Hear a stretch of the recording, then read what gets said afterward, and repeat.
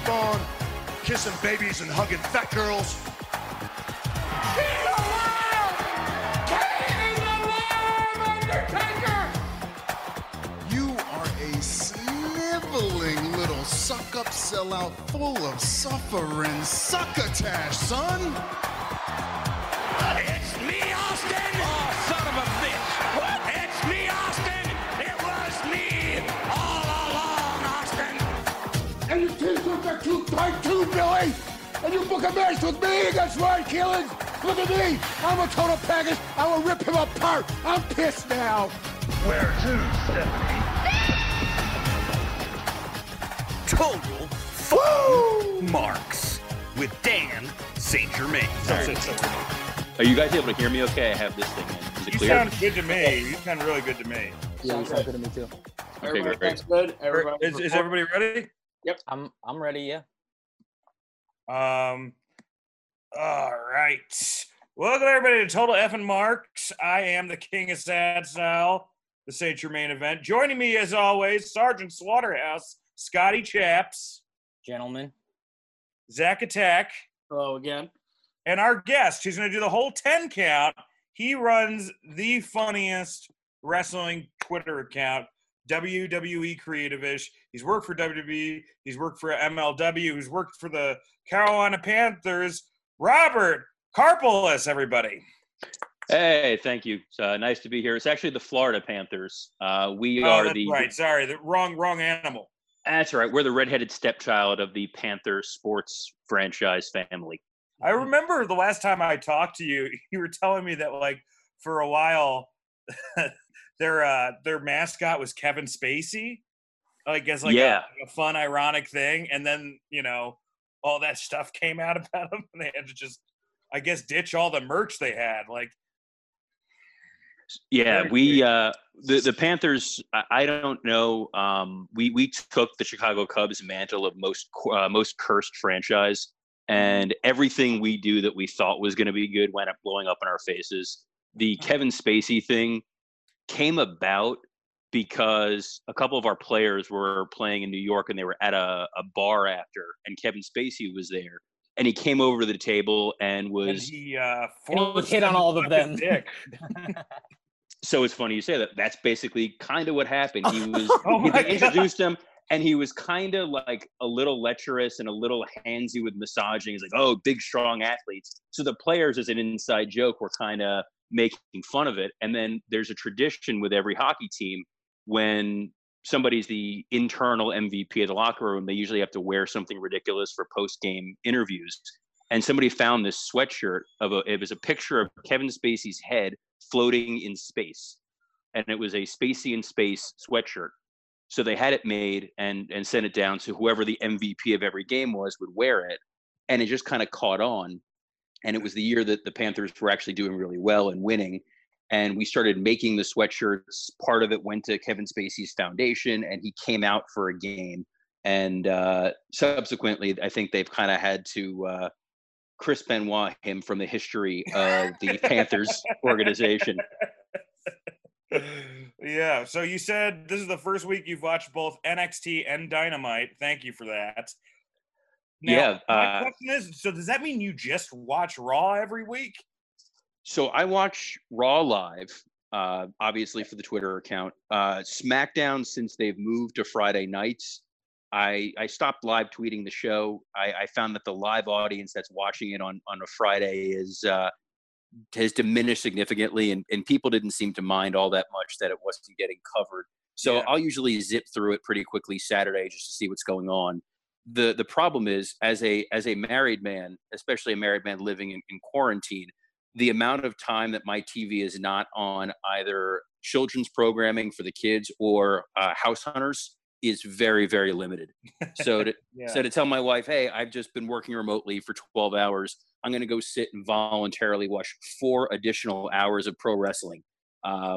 It's a good way to lose. It's a good way to lose half my stuff. Yeah, man. Yeah. So in general, what do you think about? I mean, we'll get to the 10 count, but in general, what do you think about the show lately? Which show? Monday Night Raw. So the empty arena Raws are, it's uncomfortable to watch in a lot of ways. It's tough when you don't have the audience and you lose a lot of that electricity. And what I feel bad about is there's a lot of guys that they have who should have the right momentum going forward, and you just don't know. I think Drew McIntyre is the first guy that the WWE has anointed as their top person in a decade that actually feels like he has a chance of getting over with the mainstream audience. You know, I remember the backlash for Cena and Batista years ago when they were the anointed guys. I remember the major backlash, obviously, for Roman Reigns. I feel like McIntyre seems like the first guy who could avoid it, but not having that live audience, you're losing the chance for him to get. And I kind of feel bad for him for that. The show overall is tough to get through. It's strange that it's a Paul Heyman product, and sometimes you see that come through, but at the end of the day, it's very much a Vince McMahon product. It is a Vince McMahon 3-segment match product. Part of that is 3 hours, and I think it's just really hard for them to. And last question I'll get before we get into the 10 count. Have you had people from, like, because you worked at WWE, has anyone from where you worked contacted you and gotten pissed off at a tweet? Or have they just tried to no-sell it? So, yes and no. There's a couple people who were not thrilled about something that I may have tweeted about them, and they made it known to me before blocking me. Most of them are pretty savvy to how social media works. I know we'll get to that, I'm sure, during the 10. But in general, and you can't repeat who those are to us. I'm trying to think. I'll give a perfect example. Since he's not there anymore, and I don't really give a shit. Enzo Amore was a huge fan of the account, very supportive, which was great.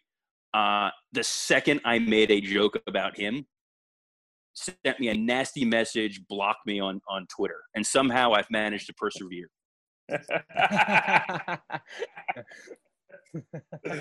Oh man. Yeah, I think Enzo could use a house to hunt right now. I mean, I guess for him it would be more like abandoned van hunters. Let's get to the 10 count. Number 1, Twitter mayhem. We are with somebody who actually knows how to use social media. Let's talk about a couple people who do not.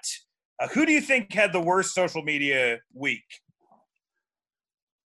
I think we're at this point, Jackson Riker either crossed paths with Black Cat or just stomped on it, because this has got to be the biggest collapse of somebody in such a short period of time, possibly ever. What's amazing about this is it's the gift that keeps on giving, because first on Monday, it wasn't even during Raw, it was Monday, I didn't see the tweet because apparently he blocked me, which I didn't know who Jackson Riker was, to be perfectly honest. I knew he was one of the Sons of Anarchy dudes, but wasn't sure which one. Sends out the tweet, this is what's strange about 2020. He sent out a tweet in support of the President of the United States, and that got him nuclear heat beyond all recognition. If this was during the Obama administration and a wrestler tweeted out something in favor of Obama and it led to him being blacklisted from the industry almost overnight, it would be unheard of. But now in 2020, the most radical thing you can do is do that. And quite frankly, the president, and then he right afterwards he I didn't know this, but he posted a picture of him super tan, and it said "Soul Man" from that 1980s. Well, I think that was from a while ago, right? Yeah, his people have now started diving into his past tweets and his past Instagram posts, and he had a picture of him overly tan and made the reference to the Soul Man movie, which, I mean, all the kids love C. Thomas Howell. That's right within our mo. It was back when blackface was fun. And I feel like C. Thomas Howell is even old for him. It's a stretch, but I feel like when you're that racist, you love that kind of movie. The best thing that happened to Jackson Riker was not only did he get crushed by a lot of wrestlers who pointed out, like, hey, you're clearly not an ally of ours, and we can't wait to get you in the locker room. it was that he ended his tweet using his catchphrase, and Kevin Owens called him out on Twitter immediately for how stupid that is. So not only does he look like a racist, he looks like a mark for himself. And this might be it for Jackson Riker for a little while. He might go to Lars Sullivan land. I don't know. I don't know, man. I wish, but I don't know. Lars Sullivan land. I wonder if that guy's ever coming back. They still have him on the roster. You think Vince puts him in a bunker? You think Vince has a bunker for these guys, and like Lars has been there for a year? Now you bring him down. Possible. Honestly, for Vince, his name is Lars, and you're putting him in a bunker. He's coming out in a 1939 stormtrooper uniform. I can feel it. Yeah. I mean, he looks like something the Nazis unleash in Wolfenstein, like in the last level. You know, he has that look about him. That was, I mean, Sonny and Linda Hogan. The only thing, I don't know if you read the Linda Hogan tweet, they were pretty bad, but also Tony Khan, like right afterwards, I guess, called her out and it's like, "You're banned," as if a divorced Linda Hogan is gonna come to an AEW show. To me, it kind of read like in Clerks when the lady tells him to fuck off and he screams after her, "You're banned from this store." That was what this felt like. Yeah, it definitely. I mean, it was definitely. It's just really. It's just kind of bizarre. Like I was talking to Scott about this. The same. Like, look, if you're Tony Khan, you need to do stuff like tweet Black Lives Matter. You need to have stuff like promotional videos. But if you're gonna like call out Linda Hogan, then like I don't know, maybe book Sonny Kiss better. You know, there's like a few people on his roster that I'm like, yeah, I don't know. It's not like you guys are like putting black people over every fucking 2 seconds. Yeah. I think the overall booking of AEW, which I'm sure we'll touch on later, can be suspect. But I think Tony Khan sometimes gives into the fanboy impulses more than anything else. And this one just, some people I saw liked it. Some people thought it made him look kind of amateurish. It's not the kind of thing that Vince would really ever do. Not that Vince understands how Twitter works, but it was a very strange way to kind of go after somebody who has nothing to do with the industry, but it was a chance to really be like, look at how great I am, and make the story about him. And it didn't fully sit right with me. Now I might be banned from AEW shows. Yeah, you're banned from AEW shows. No, I mean, like, look, I think that it was pretty great that they seemed like they got on top of at least supporting, the cause faster than other organizations. But I just thought that was a little disingenuous. But the MVP of this week's Twitter meltdown, none other than Hall of Famer Sonny. I can't even repeat what she said, but it's rough. She definitely drops an N-bomb. You can look them up. Although, like with her, I guess it's like, if you're a cam girl model, it's less of a, I don't know. What are you? No, I think she can't be fired. I'm trying to say it's like okay. Like it's a scandal. Without a doubt, she said the worst thing, but it's almost like if a trailer falls in the trailer park and no one's there, does anyone, Oh, yeah. It was definitely like one of the sadder ones, I guess, because her,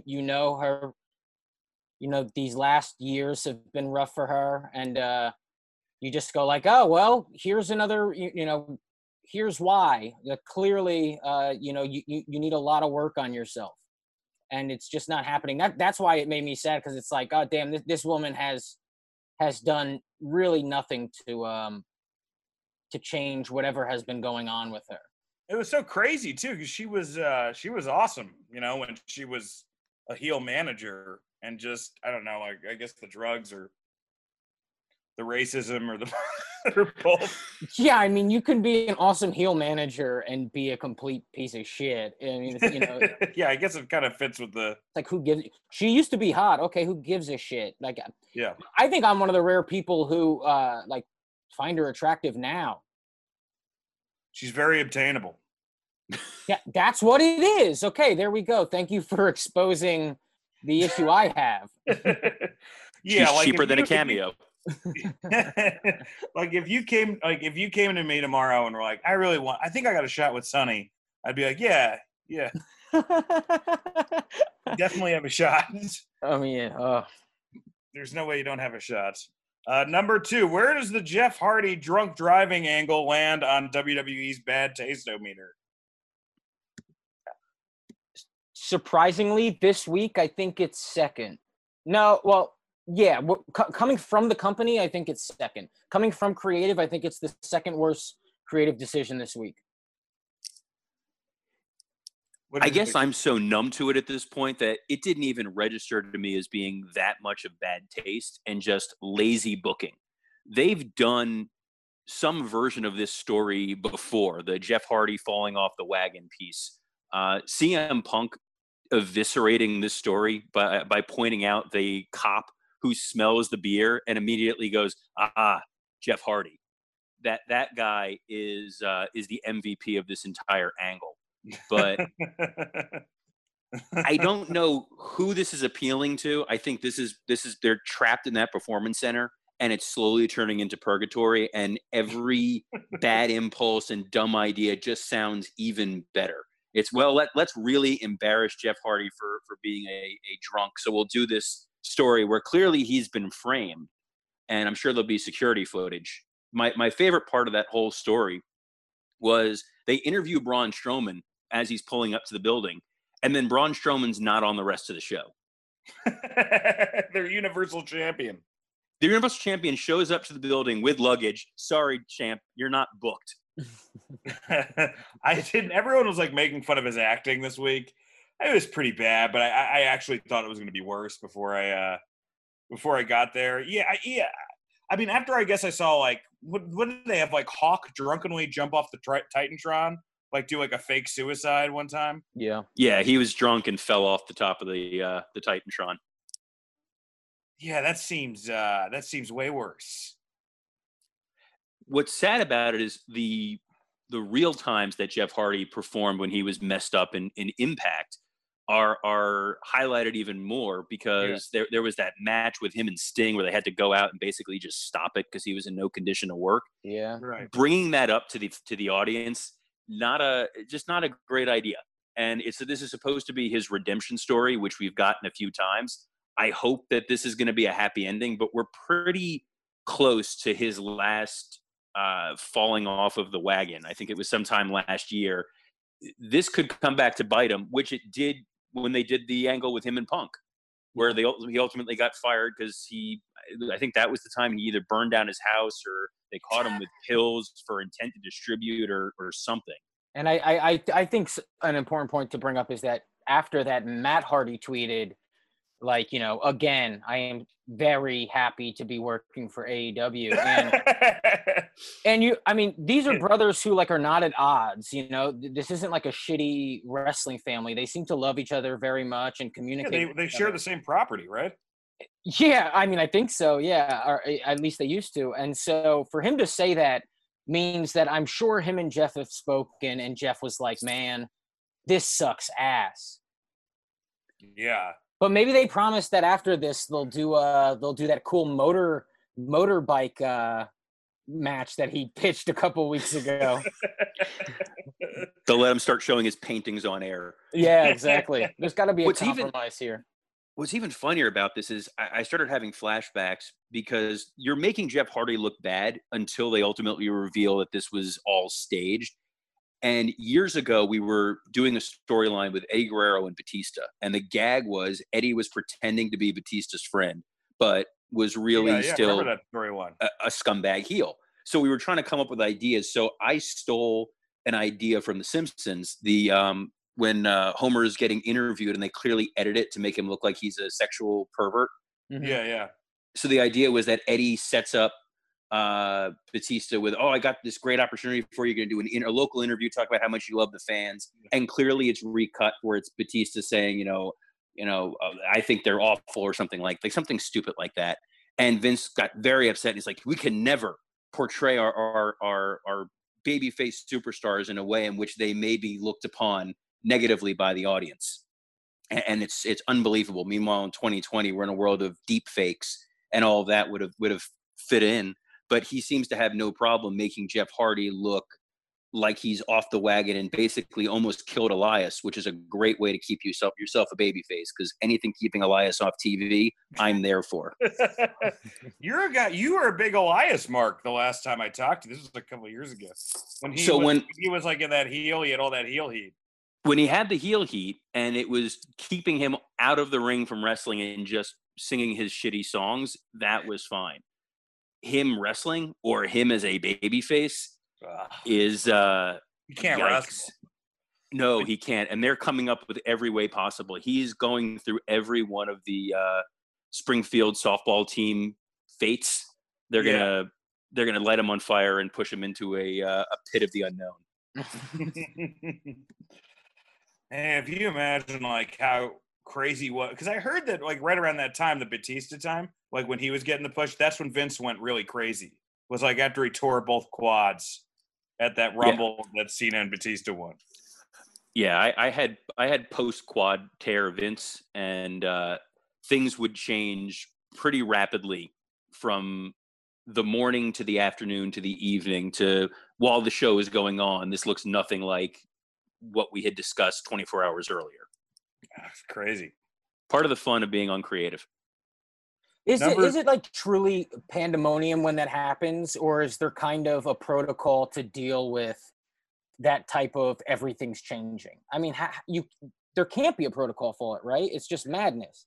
So what winds up happening is, at least back in my day, you go over that script dozens and dozens of times, and it's very much whoever gets in Vince's ear last, that's who wins. So if you look at the work week, Wednesday to Tuesday, since SmackDown was a Tuesday night show, Wednesday you're back from TV. Wednesday afternoon you're starting to kind of formulate the show. Thursday the writing team sit down and they map out. Raw side's mapping out theirs, SmackDown's mapping out their side. I was primarily SmackDown when I was there. So Thursday we have a rough rubric, and then Thursday night we would have to fax the script to Vince's house because he didn't know how to open PDFs or email attachments. So you'd have to fax the script. Then Friday we have a conference call, or I'm sorry, it's an in-person meeting with Vince where we go over the script with him. So at this point, the writers have seen it. Stephanie has seen it. She's given her feedback. We go over it with Vince, and it's very much so the writer's reading whatever their segment is, and then Stephanie has to interpret it to Vince to kind of filter it through for him. And if she likes the idea, make sure he doesn't veer off the path. Then the show gets rewritten again Friday night, faxed to Vince again. Saturday morning, we have a conference call with Vince. We all have to come into the office. He's at home. We go over the script again, and sometimes like an Alzheimer's patient, it's his first time hearing it, and he'll give brand new feedback we never saw coming. Then we rewrite the show again Saturday. Sunday, assuming we're traveling, we're on the plane. He goes over the script again, more changes. Monday, you get to TV. We do the agent meeting where all of the producers hear the show for the first time and they start giving their feedback. And depending on Vince's mood and depending on Pat Patterson's mood, Pat, who doesn't know what long-term booking was for any of the shows, will give his feedback on this specific episode, make changes, and Vince will agree with it. And then all of a sudden, we now have a brand new match, a brand new finish, a brand new who knows what. Wow. Then it goes through a meeting with the production people where we've now gone through what's supposedly the locked show, unless something strikes Vince's fancy between that and on the air. And there are times during the show where you're running around with a new version of the script to make sure everybody knows what's going on. Wow. Sounds like a fucking nightmare. It's amazing. It's a lot of fun. I think the advantage they have right now, being this pre-taped, audience-free world, is it's a little bit easier to keep things straight. And even if what Paul Heyman is producing right now is not a Paul Heyman quality show, he's slipping some of it in, but for the most part, the trains are running on time. There's a 3-hour TV show that's on every Monday night that's satisfying their contract with advertisers. And at this point, it's the best they can hope for. Yeah, I mean that's true. That's a lot of eyes on it. I interviewed for them right before the pandemic, and it was just very weird. I was like put in a room for 6 hours I met various people, but I don't know. It felt like a partial hazing or something. I'm not really sure what to make of it. They did the same thing to me. They left me in a random conference room, like, "Oh, Stephanie will meet with you in a few minutes," and it was about 2 hours later that she comes Yeah. in. So they really let it kind of build up, and then the meeting wasn't in this conference room. She's like, "Oh, we're gonna go meet in my office on a totally different floor." Wow. They like their mind games. It's their fun. I think it's The Sopranos or some shit. That's way too new of a reference for Vince. Number 3, morale at WWE. Yeah, how does this? I mean, how does this even like? I'm of course talking about the 20% pay cut and wrestlers being forced to watch shows for 10 hours straight. Yikes. I mean, how do you even? I guess you can't even like when you're there. It's good to ask you this. Like, if somebody like this 10-hour filming, like somebody in the some poor wrestler is going to stand on his feet for 10 hours. I mean, there's no way to push back and be like, yeah, we can't do this. This isn't. I mean, you definitely can. You won't work there ever again, but you can absolutely voice your concern. All you really need to know about the mindset of what this place is right now is how quickly Roman Reigns has been erased from modern history because he had the audacity to say, you know what? I've just overcome a life-threatening illness. I believe his wife is pregnant. And you know what? Yeah, I'm not going to show up and risk getting COVID because you've given me the option of staying home and I'm your biggest star that you have. And then they immediately just erase him from existence. Yeah. And I actually think that's only going to get worse. I think when things get back to normal, Vince is going to feel like, see, you didn't die. And therefore you could have been here. It's going to get even stranger, I think. I think you're going to see like a big welcome back and then a kind of a mid-card situation for him. I really do. I wouldn't be surprised if he ends up leaving eventually. At this point, I don't think Roman cares. Yeah, I think he believe that too. Yeah. You know, he was prepared to be done forever when the leukemia scare came. I'm sure he loaded his money into the proper investments. He started making the inroads into Hollywood. He's got the right connections. He's got the right cousin. He would do just fine if he never wrestled again. Absolutely. What's unfortunate is he was finally starting to turn the corner with the audience, and they were starting to remember why they liked him right before this happened. And I think that's part of the bitterness. And I think Vince likes to see a locker room leader who's never going to complain. It's why the Undertaker was the horse that he rode. Undertaker rarely left for injuries unless he needed to for surgery. He's the guy who never left for WCW. He never caused problems. He is the only untouchable wrestler that there really is. And they still put him in shitty matches. So, and he doesn't complain. Yeah. Yeah, it's I could see how interesting would it be if like they start booking him in the mid card and then like people online realize like, oh, he's getting buried because he sat out during the pandemic, and then he has like a Daniel Bryan run. like it almost flips, like it reverses. Maybe this was Vince's plan all along. He found a way to make Roman a sympathetic internet babyface. Yeah. I'll tell you who I'm really worried about. He had Briscoe first Briscoe scout out a bat in Wuhan and was like, all right, we got to find someone to put Roman over. Gerald wrestled the bat down. He was scouting it from Kent State. It was a hell of an amateur. What I'm really worried about, though, in all seriousness, are the Performance Center kids that are the audience, because I just have this fear of Vince getting mad that they're clapping wrong or they're cheering wrong, and they get that reaction that when Paul London smiled before the Vince limo explosion, that there's going to be one wrong cut of some NXT kid who wasn't clapping enthusiastically enough for somebody or booing vociferously enough, and Vince just sees him and goes, I don't ever want to see that guy on TV again. And that's a legitimate, genuine concern. Yeah. Jeez. Like, I feel like he saw Shotzi Blackheart's green hair because they put her right by the Tron, that Vince got sick of seeing it and then moved her because she did get relocated during that episode of Raw. So there goes her push. Yep, that's the end of her. They're going to make her dye her hair in a month. Number 4, WWE institutes diversity training post George Floyd. Apparently, it's just like they have a number that you can call, which I don't know what number, like for 24/7 counseling, there's a number. I really hope that number goes to a place that's outside of WWE. I hope it's not like, if you ever have a racial problem, call my house any time of day, you know. It goes to JBL's cell phone. What was your racial training like at WWE? That's a great question. Try not to do anything offensive in front of civilians. That was basically it. That was basically it.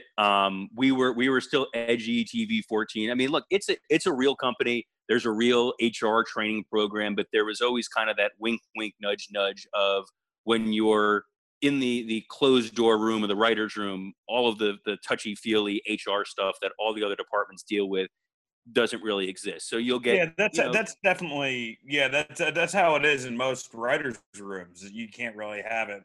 But I guess I'm more talking about, like, I don't know, from the talent there. You know, there's that story where Michael Hayes said something on a bus, and then Mark Henry, you know, that was on stage, I believe. You were there? That was on stage. You were there? No, I was not. No, I was not there for that, but I've definitely heard that story. Crazy. I was there for Katrina, so that was a very touchy moment because there was going to be a Katrina benefit show on all of the networks the night that I believe SmackDown was supposed to debut on Friday nights.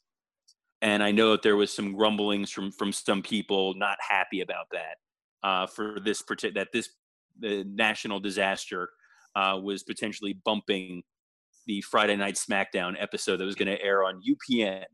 Yeah, you're like, this is no Westminster dog show. They literally got bumped for that every year. Well, also when it comes to training like this and like implementing a thing like this, like it's been clear for so long, but like especially this week, it's like, oh, these issues, they start from the top. It's not. It's like Vince is the one that needs that training. The guys around him are the one that need that training as well. I mean, everybody does, but it's like, what's Vince doing about this for himself as a person? And the answer is nothing. And so it's like, oh, it's just bullshit. So they don't really need it because most of the talent that's there, with the exception of Gunner, knows how to conduct themselves professionally. This is not the roster from the 80s or the 90s where you had a lot of real outlaws. These are very media savvy people. Yeah. It's a diverse roster. It's an intelligent roster. And the bulk of the younger leadership that's there, whether it's locker room leaders or behind the scenes, they're not going to stand for that kind of stuff. This is a publicly traded company, and they need to protect their image at all costs. This is why Hogan had to go away for a while. This is why it'll be interesting to see how they handle this Jackson Riker situation. But the company is very cognizant of how they are being presented during this, and they will do everything they can to promote the Black Lives Matter movement and make the inclusion feel genuine, while at the same time not totally upending Trump, because Linda was tied to that administration. I believe she may still have the job working on the re-election campaign, which is basically the second coming of the XFL, the way this is going to go. But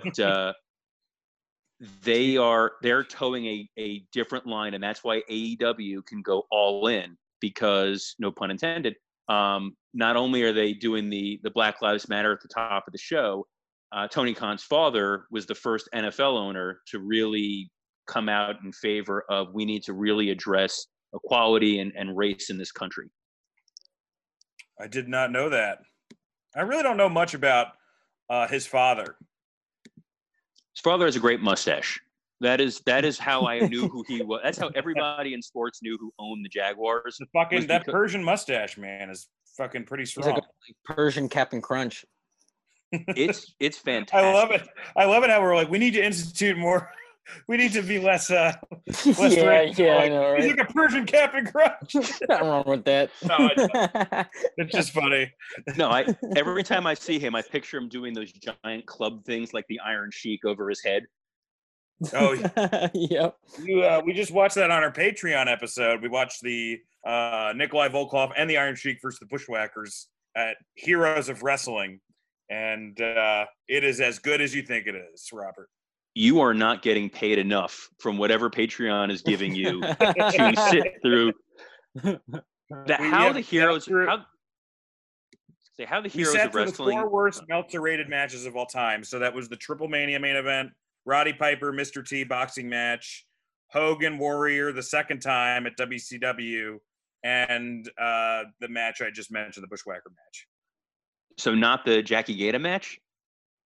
I would have thought that would have been. I think that's higher up. Wow. I think the Mr. T boxing one is not fair because you can't. Yeah, that's what Scott was saying.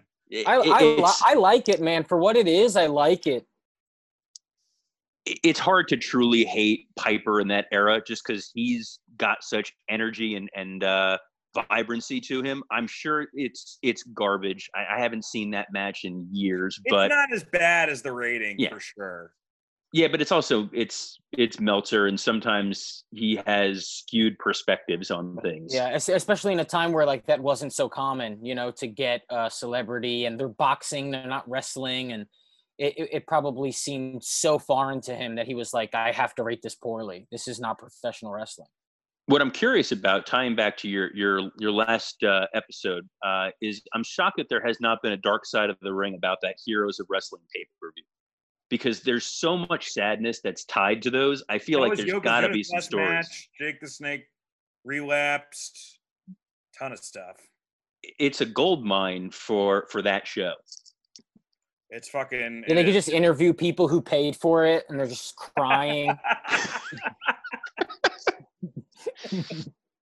They have like pay-per-view experts on explaining how shitty how they made the cheapest decisions of everything. Yeah, all the phone calls they got after it. Number 5, Gronk is no longer your 24/7 champion. As if this week couldn't get bad enough. Yeah, he's the real victim. It was how much money do you think they lost on that guy? I think that they got everything that they needed to out of Gronk. I think that they probably worked out a deal with him.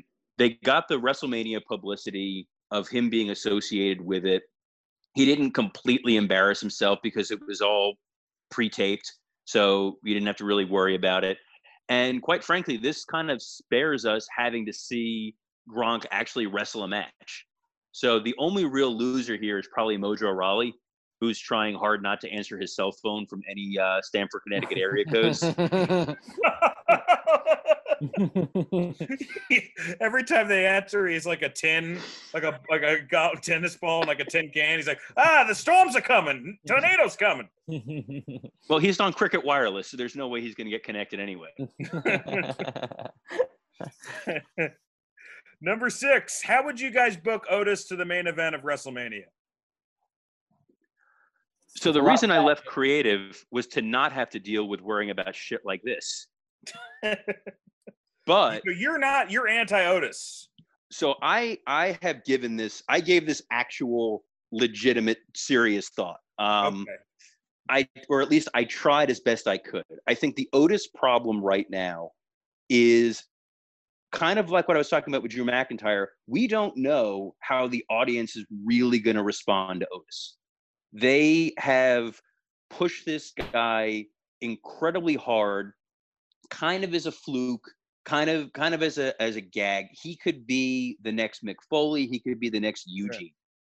Sure. You really don't know. But if you want to get him to the main event of Mania and make it mean something, you need to tell the story in a way that they just, to make it feel special, that they don't really necessarily do a lot of right now, which is you would need to bring Vince McMahon back on TV. Oh, And no. because Vince hates being on television now. He's very self-conscious about how he looks. He never saw himself really as an on-camera kind of person. But you need a story that's going to unite the audience so that there's no chance that they're really going to hate Otis. And the story really needs to be that Vince McMahon is coming out from behind the curtain to basically say, all right, Otis is going to cash in the Money in the Bank briefcase at WrestleMania. And he's going to be the main event. He's going to be the face, and he's going to be on the posters. Vince has built his legacy, and he's not going to let a guy like Otis, who's fat, who's ugly, who's slow, who's fat, be the face of the WWE, let alone be his champion, at WrestleMania. So now your story is really Otis, the ultimate underdog, going up against the WWE champion, who, unfortunately, I thought this through, would have to be Sheamus. It would have to be Sheamus because you have to have someone that even the smarky fans won't cheer for.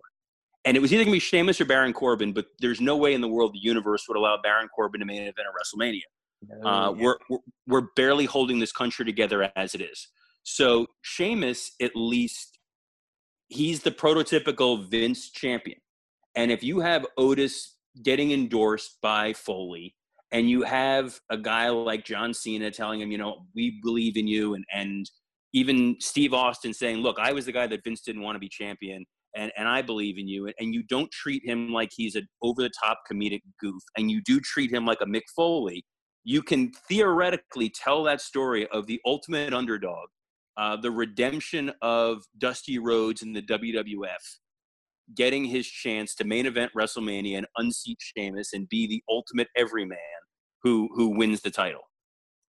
So sad that looking like that is the everyman now. That's like just yeah, in any other generations, like in the 1960s, they wouldn't have thought he was human. They would have just killed him. They would have been, oh, this isn't a real thing. I mean, this is his biggest struggle outside of diabetes. How would you book him, Scott? What do you think? Yeah, I mean, what I love about your idea is you're absolutely right. You need everybody on his side, and unfortunately, my storyline didn't do that. Basically, whoever's the champion at the time, completely fat shaming him, telling him, you need to shed the weight, and him coming back with, you need to shed the hate. And it's just a bunch of enablers, just the audience is enabling him. And we cheer when he eats things, and it's unfortunate and uncomfortable, but he wins. And most people are happy because, when you're full, you're happy. How they haven't made a shirt for him that says Fat Chance with the title. Like, there's money left on the table. That ties in with the Vince thing too, no chance. Fat chance. Fat chance in hell. It's got to happen. Well, no, guys, like when I said book to the main event of WrestleMania, I didn't mean like good. Like I think there's an easy way to do it. This is actually the most realistic way. Is you have him in a hot dog eating contest against the Rosie O'Donnell impersonator, and Trump would still come for that.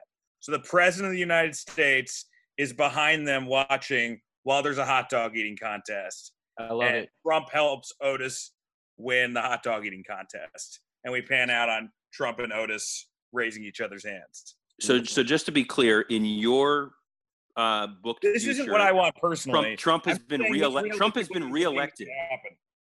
I can live with a hot dog eating contest main eventing WrestleMania, but in your world, Trump was reelected president. Yeah.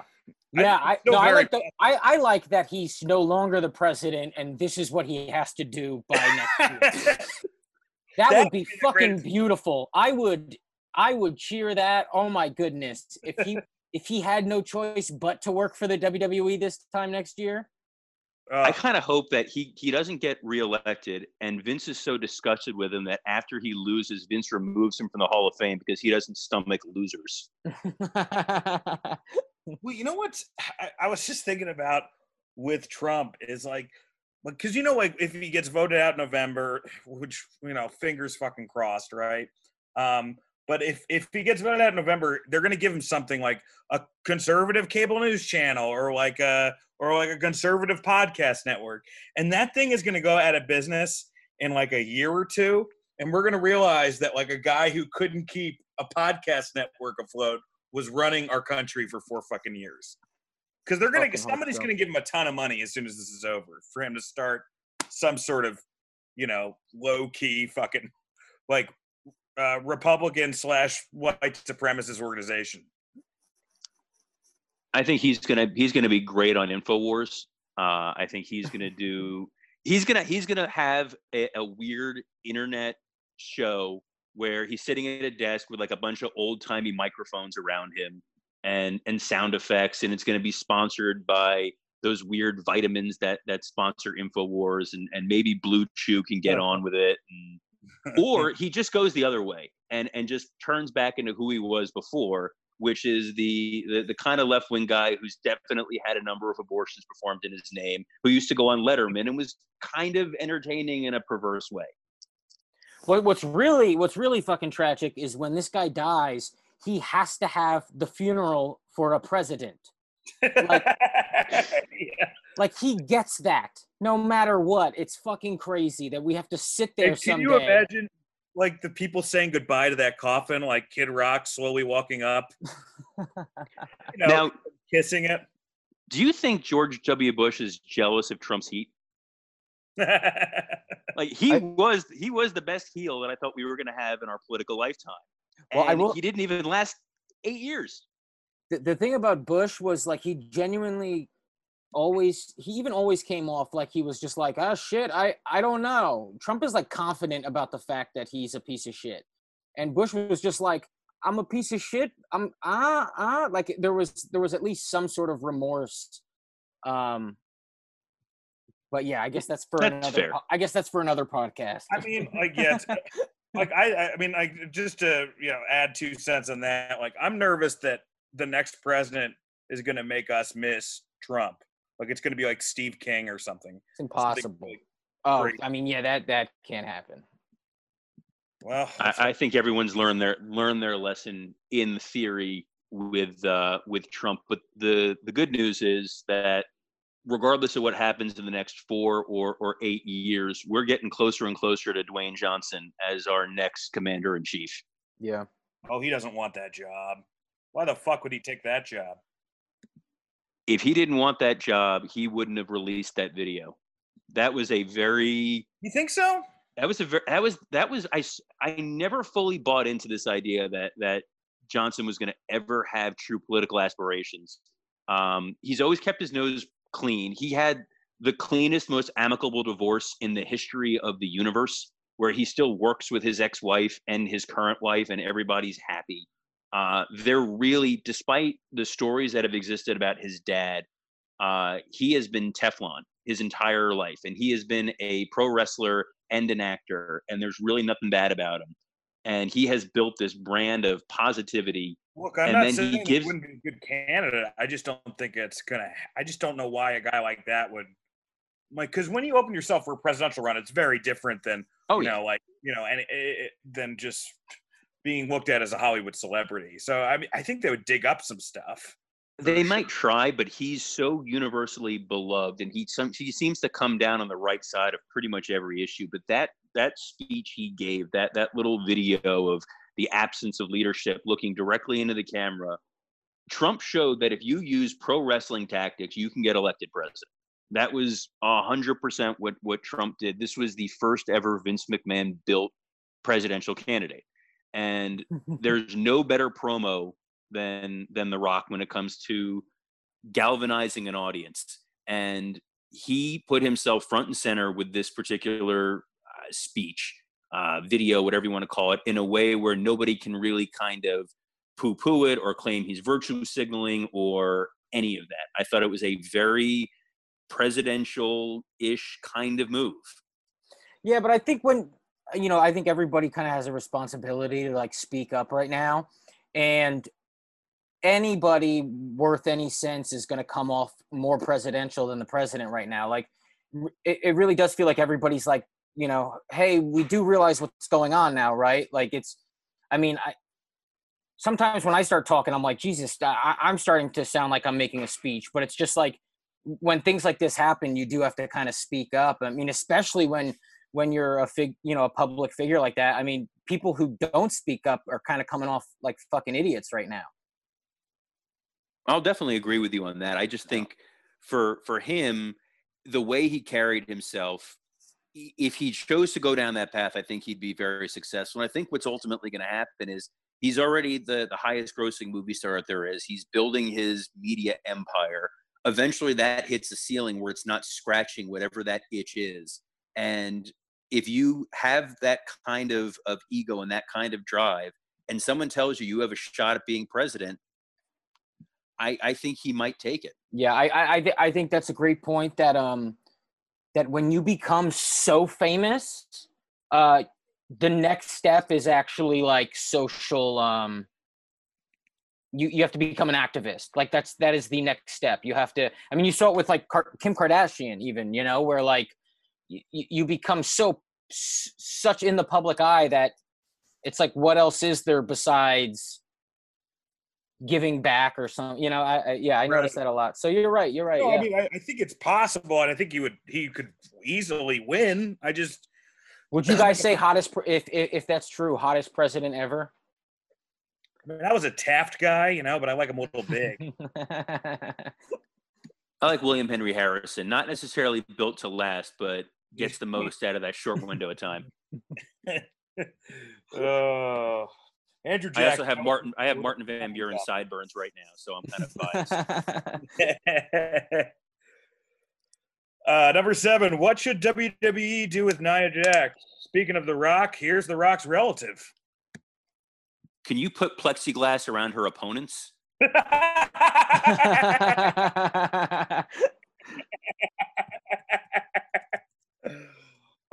you think she should be sent back to developmental? Is this not big of a deal, or should she be let go? I'm starting to think Kairi Sane owes her money, because she's given her a concussion. She split her head open. Nia has always sort of had this reputation of being reckless. The problem that she poses for the WWE is she's one of their Total Divas stars. She's one of their big body image positive spokespeople that they always like to use. She's related to The Rock. They're sort of saddled with her. I think what they're going to have to start doing is put her into Titus O'Neil world or Mark Henry world, where she starts doing a lot of, like, she goes to the Special Olympics and she's a liaison and she reads to kids, and they keep her out of the ring, because eventually people are not going to want to work with her, especially if she keeps injuring almost everybody she's in there with. It's a liability. Yeah, that's the move for sure. Yeah, it's just it's tough because she's you know, like, it's good to have somebody who's body positive and everything, but when you're literally twice the size of your opponent and you fuck something up, it can be a life or death situation. Well, I mean, somebody has to be retraining her, right? There's no way they're actually completely ignoring this. Or is it possible that they are completely ignoring this? I'm sure that they're working with her as best as they can, but eventually you have to fish or cut bait. And she's had years and years of training, and the safest period of time for the women's division was when she was on the shelf. You know, the fact that she almost cost them Becky Lynch at Becky Lynch's height is amazing. I mean, that they almost lost Becky versus Ronda from ever really happening, because she, bloodied up her face and they wouldn't clear Becky to wrestle at a point in time where Becky Lynch was the hottest wrestler in the business. And Nia Jax continues to come back and continues to get pushed. But every time they give her another chance, she finds a way to hurt someone. Yeah. It's a skill. Yeah, you're absolutely right. She can't do it. Number 8, Dave Meltzer says that John Jones stopping looters may be a work. What do you guys think? I think Dave Meltzer needs to sit that one out. I mean, what the fuck are you doing? What's crazy is like, you know, he could use his powers for good. He's so good with numbers and stats. It's like, No, he has been. Have you been listening to him? yes, He's not it's true. He is. I do love that. He really is like he's very progressive. He's spoken yes, out a lot. he is calling people out, and he has the ability to retain information and throw it back at people, which is excellent during a time like this. But yeah, it's not. So it's like Dave Meltzer is basically what a very intelligent parrot can do. Dude, like, I don't even care if it was a work. Like, Dave, just again, sit this one out. Let TMZ report that. Yeah, I think you don't that want to be the guy who's wrong about that. No. Years of covering pro wrestling has turned him into a weird conspiracy theorist. I want to hear his take on 9/11 and the Kennedy assassination at this point. Just all of, the Lincoln assassination was a work. He didn't come out and like fully say that it was a work, but he was like kind of inferred. Which, you know, I mean, look, his point was John Jones and Dana White. He made sure to include Dana White. have both like lied a lot, which, you know, I mean, that's pretty undebatable. But yeah, Scott, I think you're right. You really want to sit this one out. Yeah, you have to. Or if he's right, and this is like the thing with that guy from Empire, Meltzer's going to look like a genius. It definitely wouldn't be the thing with Empire, because John Jones would literally just go, you got me, and then just go to a strip club and like drink a fucking gallon of Grey Goose. I mean, he's not gonna. If John Jones is not, if John Jones did this, and he is a guy who fled from the scene of a pregnant lady's accident to go grab a bag of money and then run into the woods or whatever the fuck happened. If he did this, he's not gonna put up that much of a fight. I don't think. I mean, that guy. Do we know where this conspiracy originates from? I think it's just like literally a feeling that Dave had. Yeah, that's a strange one. Let's hope. Yeah, let's hope David's wrong. Let's hope the looter's not really an indie worker and somebody recognizes him. Gagne paid Lee Harvey Oswald to shoot Kennedy. Well, just would be hilarious. Like, Pineapple Pete, is that you? Like, yeah, that's when I was having more of a run after the Jericho thing. Didn't work out. Oh gosh. I like Gagne doing the Kennedy assassination just to hurt the Texas market. Like, take that, Von Erichs.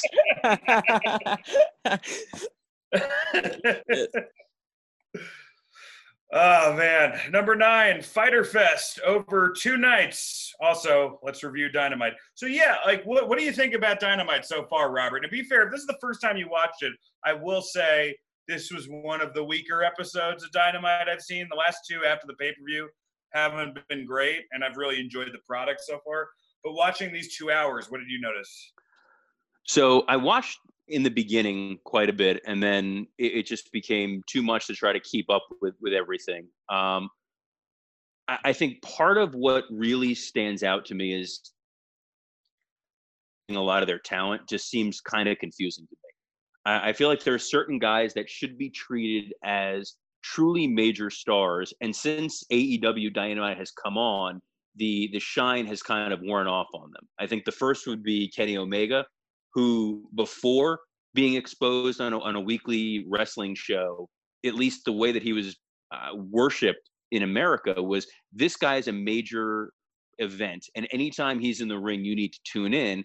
And now he's a dude in a tag team, and they're trying very hard to not show favoritism towards the original crew that founded it. I get it, but that to me is a little perplexing. What's even more troubling is they're falling very quickly into the TNA trap.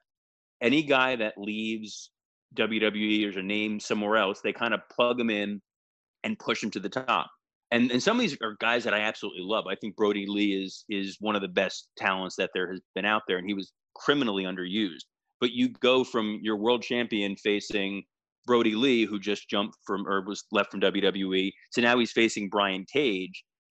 your homegrown talent is kind of getting marginalized, and I think that that's just going to wind up continuing as a pattern potentially over time. Yeah. Yeah, I mean, the problem is, I think, is that all their homegrown talent is like the stuff, like not the guys who founded it, but if it's like Jungle Boy, MJF, Darby Allin, like all those guys are super fucking young and small, and I feel like that like they want a heavyweight contender who looks like he's going to be a threat, which is probably why they went with Brian Cage. I just don't think Brian Cage necessarily speaks to the AEW audience that they want to go after. It feels very much like something out of the Vince playbook. He's got the right look to him.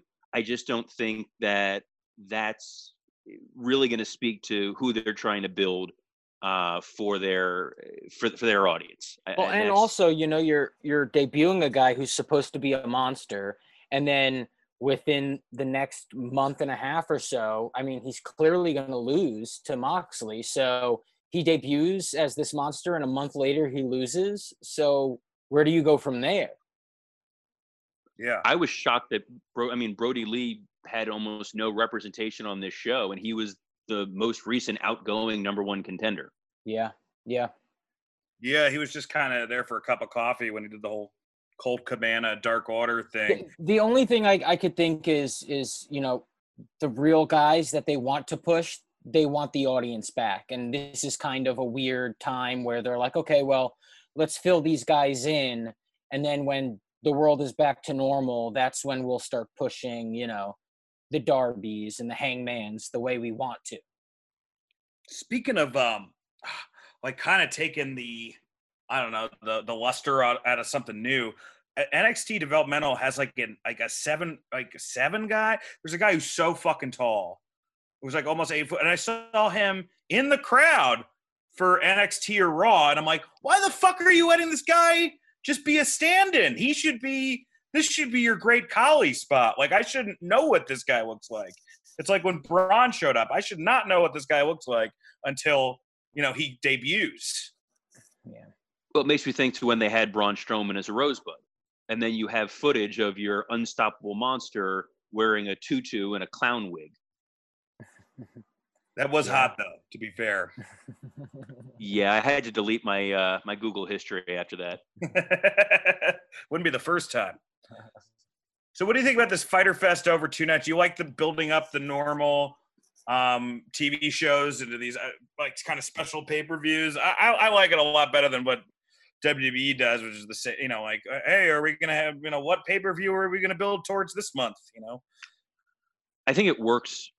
It's the closest they're going to come to doing their Clash of the Champions. It makes it feel like you're getting something for free that you're not supposed to. But I think in 2020, the average fan doesn't hold pay-per-views in the same high esteem that we probably do from growing up in a different era.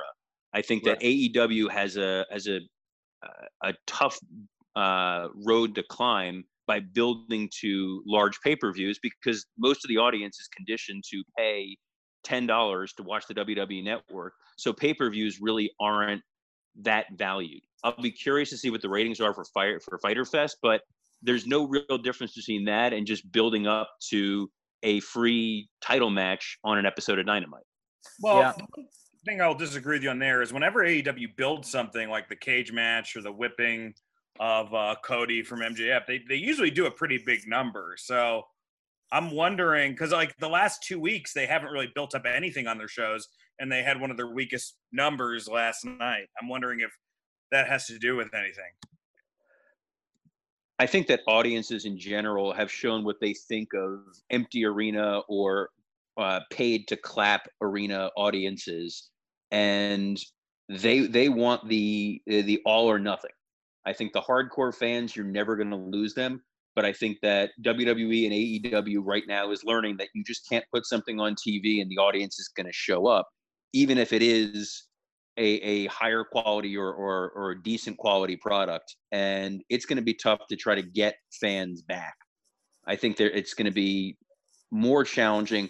Maybe promoting something like Fyter Fest is going to do that. I don't know what the numbers were for the Jericho Cruise shows versus their regular Dynamite shows, but you also then run into a potential issue of signaling to your fans when it's a regular episode of Dynamite, you can probably skip it, but you don't want to skip the specialty branded episodes of Dynamite. Yeah. Well, I heard, now this is just a rumor. I don't know if WWE announced it yet, but starting next week, it's like potentially a 50% capacity. Like they're going to let people in or something. So their normal capacity. Yeah. So what the Panthers would call a sellout. Yeah. And, you know, when you look at a performance center, it's like, okay, yeah, interesting. Great. But I feel like a fan in Florida, well, I don't know what they're doing down there, but would feel more comfortable going to an AEW show where it's already outdoors. People feel way more comfortable hanging outside than they do inside with people. I mean, that hasn't been happening at all. So as being in Florida right now, I can tell you that the parts so they've excluded 3 counties from this 50% rule. I'm in one of them. I'm in Palm Beach County. So Palm Beach, Broward, Miami-Dade, the 3 counties that have the highest amount of cases. We haven't had that restriction lifted, but other parts like Tampa and Orlando have, and people do not care, and they will look for any excuse to leave their home and show up at something. So they'll go to an arena. Not to say that wrestling fans are less intelligent than other fans. That's an ugly, awful stereotype. But some of these motherfuckers are incredibly stupid. Yeah. Yeah, I don't think when like believing that the earth is flat is a moderate position as a wrestling fan. Worked for AJ Styles. It sure did. Number 10, in your house predictions. Are you watching NXT right now? I know you watched this last week, Robert, but are you watching it on a normal basis or no? Not on a normal basis. I'll drop in occasionally. I'm a little more partial towards some of the guys in AEW that I worked with in MLW, primarily MJF, is one of my favorite people and was one of my all-time favorite people to ever work with, collaborate with, create stuff with. That kid is tremendous. NXT, I'll always try to support Swerve, Isaiah Scott. He was our MLW champion. He's another, when they give him a chance, he's going to be fantastic.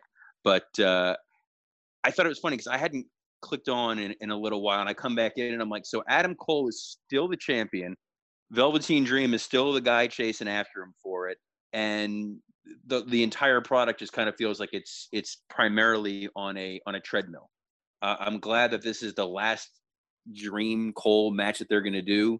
I don't know why they're doing this with the outside brawl with the car surrounding it like they did with Eddie Guerrero years ago in the old SmackDown video game, but someone's rental car is going to get smashed to shit. All right, let's get to it. Prediction wise, by the way, there's a good time to plug our Patreon. We will be reviewing In Your House right after it happens this Sunday night. So, I know times are tough, but if you want to tune in. If not, we'll be back here next Thursday. Finn Balor versus Damian Priest. My pick is Finn Balor. I hope it's Finn Balor. Damian Priest, man, I just can't get on board with this guy. I always feel like he's like trying to have some sort of like real sex orgy every time he like cuts a promo, He's like that fake leather vest. Well, you know how Matt Hardy in AEW is magic? Yeah. I feel like Priest's character should be just he does magic. No, and it's I just agree. like it's just like not very good. And like in the match, he should like try to trick him with like his shitty, not quite learned magic, and it's just very unprofessional. I mean, look, this is obviously a moment where they want to get a great match out of him, and Finn Balor is a guy to do it with. I'm gonna sit there and not buy it. I know exactly what's gonna happen. I'm not gonna be very into it. And that's okay. It's not the time. But what are you going to do? We're in a weird situation. You do see how good somebody is by putting him in the ring with Finn Balor. I will say that. I think Damian Priest to me, whenever I see him, looks like the shaman from Wayne's World 2 portraying the shaman from the Doors movie. No, Yeah, yes. So I can't unsee that. The fact that they haven't pulled Finn back to Raw at this point when they are desperate for stars is still kind of baffling, because I think he right now more than ever, that guy would have tremendous value on the Raw roster when I don't know that he's necessarily moving the needle in NXT. And I don't think so. Yeah, you're right. Yeah, I mean, a heel version of him would be great for Drew McIntyre to play off of. Maybe have Drew be the first guy who beats the Demon or whatever.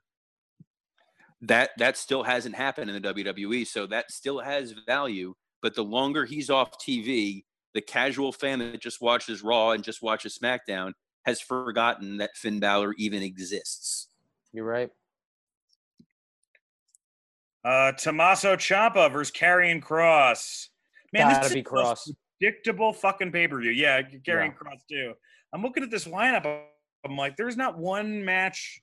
I mean, I guess Finn could lose, but for the most part, I don't know. If you have Finn lose, they've completely dropped the ball on this guy, and he should, if he's still passionate about the idea of like getting over, he should consider not re-signing. Right. But at the same time, why is Finn on essentially the developmental brand beating the future stars if he's supposed to be there to theoretically give them the rub? It's a very strange position to put him in, because he's basically competing the way that an older veteran should, and he has a lot more left in the tank that can be useful.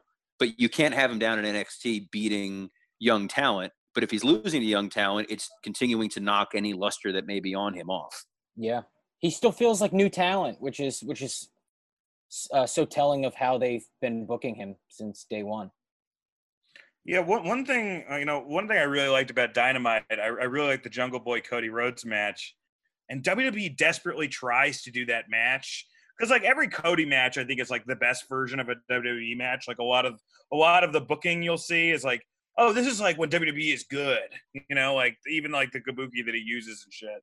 But yeah, I think that like that was a great WWE can't do that. They still haven't figured that match out where, the person, it's clear, there's a winner, but this person's still really good and they've got a lot of upside. When they do it, it's like few and far between. I don't know. They don't really know how to make people. They got away with that a lot when they did the John Cena US Open Challenge. I feel like that little run that Cena had was some of the best work of his career. And that's what helped establish Kevin Owens. But you're talking about 5 years ago at this point. Mm-hmm. And I think Cody's trying very hard to not only be Dusty, but he's also trying to be Flair. He's like Ronan Farrow, where it's Woody Allen and Frank Sinatra might both be his dad, and he's trying to appease both of them. So he wants to do that Ric Flair thing of put me in the ring with anybody on the roster, and I'm going to make them look like $1 million. The problem is Cody isn't necessarily that talent to be able to really do that with anybody, but with the right person, like a Jungle Boy, he can get away with it and do that. But back to Tommaso. Yeah, he's kind of in a strange spot of trying to put this Cross guy over. He's not Killer Cross. He's Cameron Cross. Karrion Kross. Even worse. Yeah, like carrying a cross. It's the worst. No. Karrion is like, I thought that they meant it like carrying, like that's dead. That's like something that's dead. Carrying. Yeah, it's irrelevant. It sounds like carrying. Oh yeah. It's another ex-TNA dude who's now in WWE. I'm just hoping that they don't do this like Undertaker and Great Khali, where Cross just squashes him for the shock value. Oh, I'd be pissed. Yeah, I think the only reason I would think NXT wouldn't do that is because the people that do tune in for matches. And I think people are dying to see this. And yeah, I think he goes over. Does he cheat? I mean, yeah, maybe. I wouldn't have him cheat. I'd have him win clean. And then they'll fight again soon. Yeah, I think that the I just hope that Ciampa doesn't land on his neck. like Cross's his side suplex. It looks amazing, but it also looks like he fucking kills the guy. Yeah. So That's actually, you know what? That's your out. He hits that move. Referee steps in, stops the match. They stretch your Ciampa out of there. You don't get a pin. I guess that keeps Ciampa strong, right?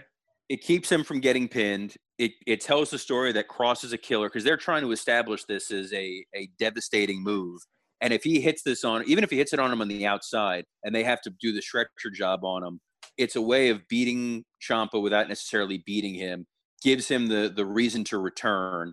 And in the interim, carrying the Cross can continue to be an unstoppable monster. That's a very old school WWE gimmick. Keith Lee versus Johnny Gargano for the North American Championship. Who do you guys got?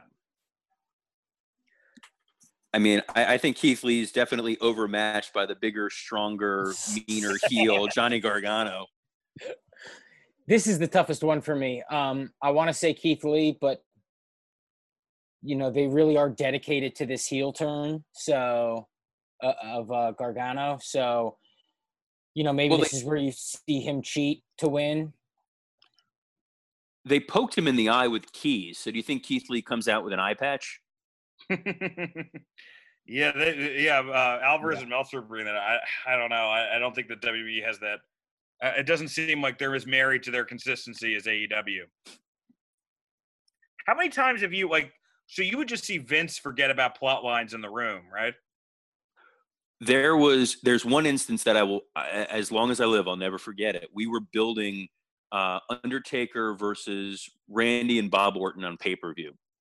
And the idea was we were going to do a SmackDown main event of Randy Orton versus The Undertaker. And the idea was a fuck finish so that we can build to the pay-per-view. And then at the very last meeting of the 100 meetings, Pat out of nowhere just goes, I think Taker should just beat him clean. I'm like, what? And Vince is like, all right, let's do it. As if he completely forgets the entire point of this was to build that you want to see Undertaker get his hands on them at the pay-per-view. And the main event of SmackDown saw Undertaker tombstone and pin Randy Orton clean and end the show celebrating. So why the fuck would you buy a pay-per-view? Wow. For example. NXT Women's Championship, Charlotte Flair versus Rhea Ripley versus Io Shirai. I think Charlotte retains. I know who Asuka's rooting for. I think she wants Charlotte back on Raw desperately. I think Charlotte being the one who's on every single show, Raw, SmackDown, NXT, is fine. It was a cute gimmick for a little while, but her slumming it in NXT, it doesn't feel like she's down there because she genuinely cares. It does feel like she's slumming it to try to pop ratings, and it hasn't worked. And I think it's only going to hurt her. I guess the rating that she had last week was pretty good. Like, her segment was pretty good. But no, it hasn't been like, putting like the fucking Rock on or something, or even somebody like a John Cena. It definitely has not had that effect. Well, sure. because you look at it, the fact that it's a triple threat, and you immediately go, oh, they don't want Charlotte to be pinned, and she can still, you know what I mean? Yeah. But at the same time, you take it away from her too soon. Does she still stick around in NXT and try to regain it if she loses? You could probably get a one-on-one out of whoever wins it. But if she beats Io Shirai and Rhea Ripley, who's the next challenger for her that's on that brand? Exactly. And it's got to come back to Rhea in the end, right? I mean, that's their goal, is down the road is they're trying to make a megastar out of Rhea, but even then, I would almost wait until Charlotte had a main roster title and do the switch then. Yeah. I'm in favor of anything that gets her back onto a main roster where I don't have to see Tamina wrestle ever again. You're right. And lastly, but not leastly, Adam Cole versus the Velveteen Dream in a backlot brawl. I think the Dream wins. Really? Yeah. That would be interesting. I mean, it's kind of crazy because he's like he had one of the greatest like NXT runs, and then they put him in the main event, and for whatever reason, it just hasn't worked out. Well, I think the reason is no fans. It's COVID-19. That's why he's got to lose. That's why they put this stipulation on it. Now that I think about it, the whole reason why it's if he loses, he never gets a shot at Adam Cole again. The idea is Cole can hold this title for as long as there are not fans present, but they do not want to lose Velveteen's big anointing crowning moment of being world champion for the first time. They've already lost that for Drew. They've already lost that for Braun. They're not going to want to lose that for Velveteen. I hope so. I'm a firm believer in you don't necessarily have to push forward with all of these storylines like you intended. I think we can get some like B-side storylines right now, and B-side finishes, because it's so much more important to have people there for those moments. You're just throwing away money with a lot of these guys if you give them titles when there's nobody there to root for them. I mean, imagine what that Drake Maverick moment would have looked like if there was a crowd. Well, no, fuck that Drake Maverick moment is my opinion. Thank you. I'm glad you said that. I would hope that the fans would boo that and boo him. It is such like a strain. It's such bitch shit. It's so uncomfortable. They're at fault, but he's also absolutely at fault. It's just really, really gross. I saw Leo Rush post something about it, and I don't even think he was harsh enough. I think they need to be like absolutely condemned for this. Like, this is so gross, man. Like, people were fired. He was fired. Yeah, well, exactly. It's one of those things where they're trying to make this a feel good, positive story, and it really isn't. I know they're trying to quietly hire back a bunch of people if they can, both on camera and behind the scenes. But this here was trying to make Hunter look like the grand baby face of here's your contract. But if on TV Drake Maverick had any value within the kayfabe world of NXT, why would they have ever let him go in the first place? Yeah. But it felt like years ago when there was the late night wars and Jay Leno had a press conference where they decided that they weren't getting rid of him. And he's like, you're all here celebrating that I wasn't fired. And that was kind of what this was. This was the crowd cheering that a dude who got fired from the company wasn't still fired after busting his ass for the last several weeks being theoretically unemployed. Yeah. Yes. Sorry. No, go ahead. I honestly kind of forgot. No, the whole angle feels like WWE burning your house down, you sobbing and be like, just kidding, we saved the guest bedroom. Like, so you can live in there. I'm shocked at how many people are okay with this. I mean, I could be wrong, but didn't Alvarez? I mean, I know for sure Alvarez tweeted like that was a beautiful moment at the end or some shit. He liked it, yeah. I mean, there's some people that fuck? really. That's so inconsistent. The better thing would have been. I understand they liked the angle in a vacuum. They liked the angle in a vacuum, but like, how can you like anything in a vacuum with WWE?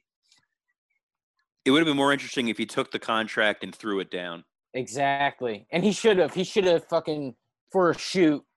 Oh, I meant for within the storyline context, that would have been a different thing, because then you really playing up the whole jaded, like, screw you, I don't need your charity or pity or whatever it is, and then you have him as a guy who doesn't work there, and maybe he comes into place somewhere else. He's hiding in one of the cars in your house, and he costs Velveteen Dream the title or something. Just off the top of my head, but that at least makes a more interesting character than look at this pathetic loser who was fired and still kept showing up when he wasn't getting paid, fighting for the chance to get a job when all these people in the crowd who were standing there clapping have that job. And now he's getting a contract for less money to go to the same place he was working at, who thought nothing of just dismissing him. Yeah, it's too But fucking yeah, he's gross. a babyface. It's the worst. It's the absolute worst. I seriously think like people should turn off their televisions when that part of the show airs. He was one of the dumbest cuts that they made, because of the value that he as a performer has, as a wrestler, as a manager, as somebody who can cut promos, who can do backstage, who is just a good morale person to have around.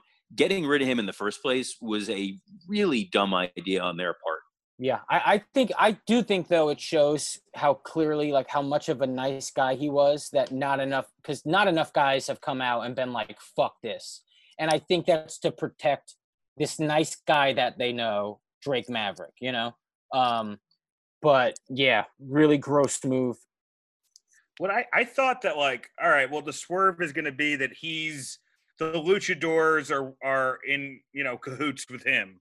And also, I just thought that was like a very British thing, like, have men with masks attack me from the shadows. It's like a very British bad guy thing to do. But no, that kind of did. That's actually that's the WWE HR team. That's how they get rid of you.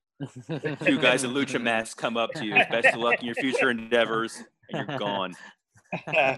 Well, we gotta end on that. There's nothing better than that, folks. I'm not gonna. No plugs except for, you know, support Black Lives Matter, the NAACP. I mean, there's a bunch of different things that you can support online. But do you have any plugs, Robert? You mean after that? I put you in the worst position possible. I mean, Dan snuck in a fucking Patreon plug. Even the Patreon plug, I was like, all right. I mean, you know, yeah, if you're gonna spend your money this week, guys, I don't know. Maybe wait till next week. But if you are a Patreon subscriber, we love you. And yeah, please donate to where you can. And if you're looking for links as to where to donate, I happen to have retweeted one on my Twitter account at www.creative_ISH. So feel free to follow me. That's how you subtly slide in a plug. Yeah. I mean, I've absolutely, you know, dedicated my Instagram to different, you know, causes and links and petitions to sign and charities. And it's all pro fracking. It is like. I do have to say, as with like a thumbs up. As much as sometimes social media can be murky and weird, especially wrestling social media, I tweeted out there was the link that a bunch of people had put to one of these websites that was sort of an aggregator for all the information about how to donate and learn and all that, and not a single person replied to me with anything shitty, which has almost never happened. I was expecting somebody to, you know, come up with something really some awful bullshit. Yeah, that's because you didn't post it on Facebook. Oh, Facebook is just a cesspool of Trump-related minion memes and pictures of people's kids. Except for my kids. My kids are awesome. Other people's kids, just I don't need to see that shit. I'm shocked that with like 250,000 Twitter followers that you didn't get any pushback from that. I'm shocked because anytime I do something remotely to make fun of something political, there's always a couple of MAGA-related people who'll come at me with pitchforks. Especially because I pointed out how unbelievably uncomfortable the end of Raw was, all things considered. That this was a pre-taped show, but it goes off the air with Lashley basically putting the sleeper hold and choking out Drew. And I'm like, you guys couldn't have rethought or reshot this in the last week. You had plenty of time to do it. It just, that to me was weird, poor taste on their part. Yeah, well, me and Scott were rewatching. Actually, this is for Patreon. Don't buy Patreon this week, guys. I was wrong. No. Of course. Like, I mean, dude, it's here. Bottom line is it's $5 and, you know, whatever. But yes. Okay. Continue. This week, though, but we were watching all the CM Punk stuff, and there's a point where Vince McMahon acknowledges Occupy Wall Street, and it's the weirdest. He goes, they're just voicing their opinions like every American is entitled to. Like, he's like bizarrely like almost like an equal, like he like gives Occupy Wall Street their moment in the sun, which is just very not on brand for him. Oh, he likes, the thing is, he likes to think of himself as an everyman. So he genuinely loves Martin Luther King Jr. So when they do those MLK packages, that's Vince. That's why MLK was the poster in Teddy Long's office when he was GM. Like, he genuinely has a love and appreciation for him. He has a love and appreciation for troops. He has hatred of the Wall Street people because, you know, they don't understand my business and they tried to keep me out. So he likes to see himself as one of those everyman types, even though, you know, if Vince is the everyman, then we are so fucked. Let's end on that. Thank you guys so much. Hey, if you are going to protest, just stay safe. And if you don't get sick, you know, be careful. There. All right. Well, thank you for tuning in, and thanks so much, Robert. Appreciate it. Thank you guys. Really appreciated it.